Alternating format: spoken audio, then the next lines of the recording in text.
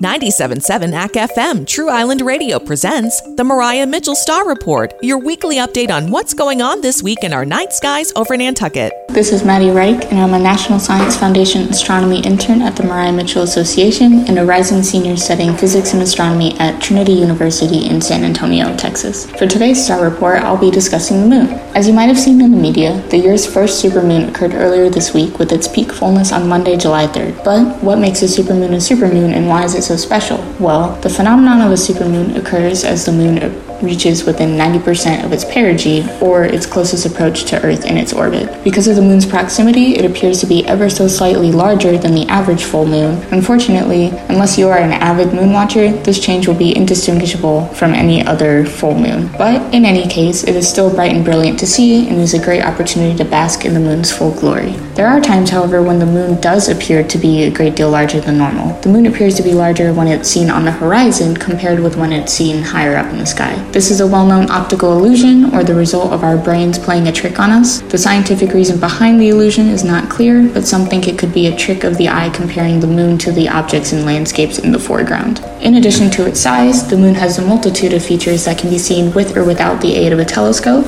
One such feature is the moon's maria, meaning sea in Latin. Maria are large, dark regions of low elevation on the moon that early people believed might have been oceans. Covering about 15% of the moon's surface, lunar maria are not oceans, but rather are thought to have formed around 3.9 billion years ago during an intense period of bombardment of asteroid-sized objects, quickly followed by a series of volcanic events that filled the craters with magma. That's it for this week's Star Report. If you'd like to check out the moon through the Mariah Mitchell Association's telescopes, please come visit us at Loynes Observatory for our public open nights. The schedule and registration are available on our website, and you can find out more about the astronomy department and our research at www.mariahmitchell.org. Brought to you by the astronomers at Mariah Mitchell Association, creating opportunities for all to develop a lifelong passion for science through education, research, and first-hand exploration of the sky of Nantucket Island. Visit mariahmitchell.org for more info. Don't forget to download each week's Star Report via Apple Podcast and Spotify.